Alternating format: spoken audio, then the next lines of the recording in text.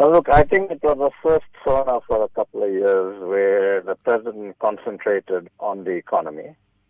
acknowledged that we are having problems with the economy, acknowledged that we cannot afford another ratings downgrade, and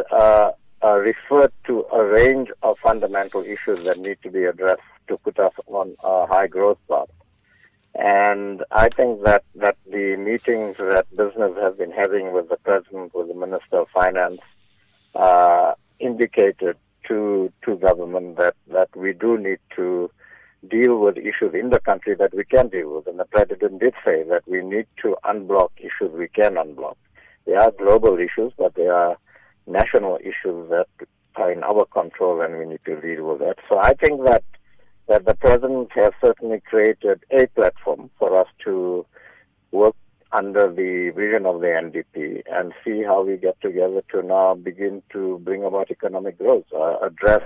legislation that's impeding investment, get rid of red tape, fix our SOEs up,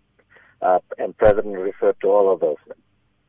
And speaking of those meetings, President Jacob Zuma last night praised them as fruitful meetings, and the Banking Association was mentioned in that State of the Nation address. So what exactly were some of the discussions that you had with the President around these matters?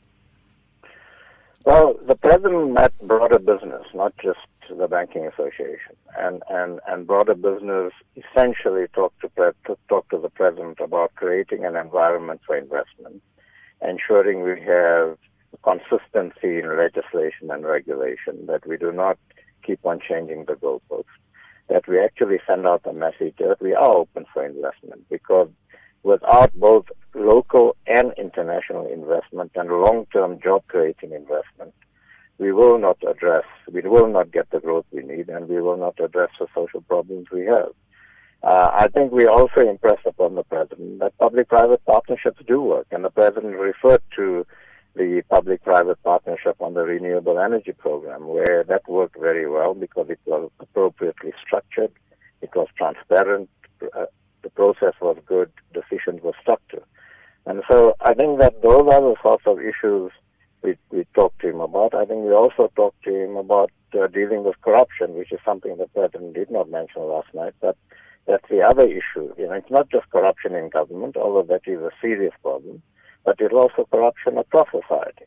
And we need to get back to a values-based society that actually says that we need inclusive growth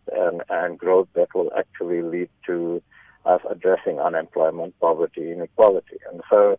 as far as the Banking Association is concerned, the President did mention that we will be working on creating a center for excellence for the financial sector to develop leadership and skill in the financial sector, because it is a sector we have a competitive advantage in. And we believe that South Africa has a potential to be the financial center for the continent, and such a center of excellence will help us actually do that. Well, again, the President talked about our ratings. He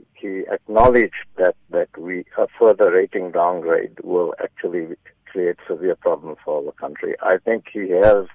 alluded to a number of issues that the rating agencies had indicated as reasons for our downgrades up to now.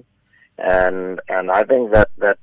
the SONA speech, together with the budget speech giving more detail on implementation of some of the issues that the President committed to, I think the two put together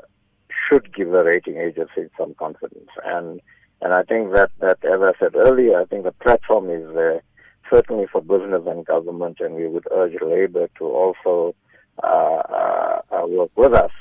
to begin to look at the fundamental issues that cause the ratings downgrade and ensure that we address those in a real way and implement some of the commitments the President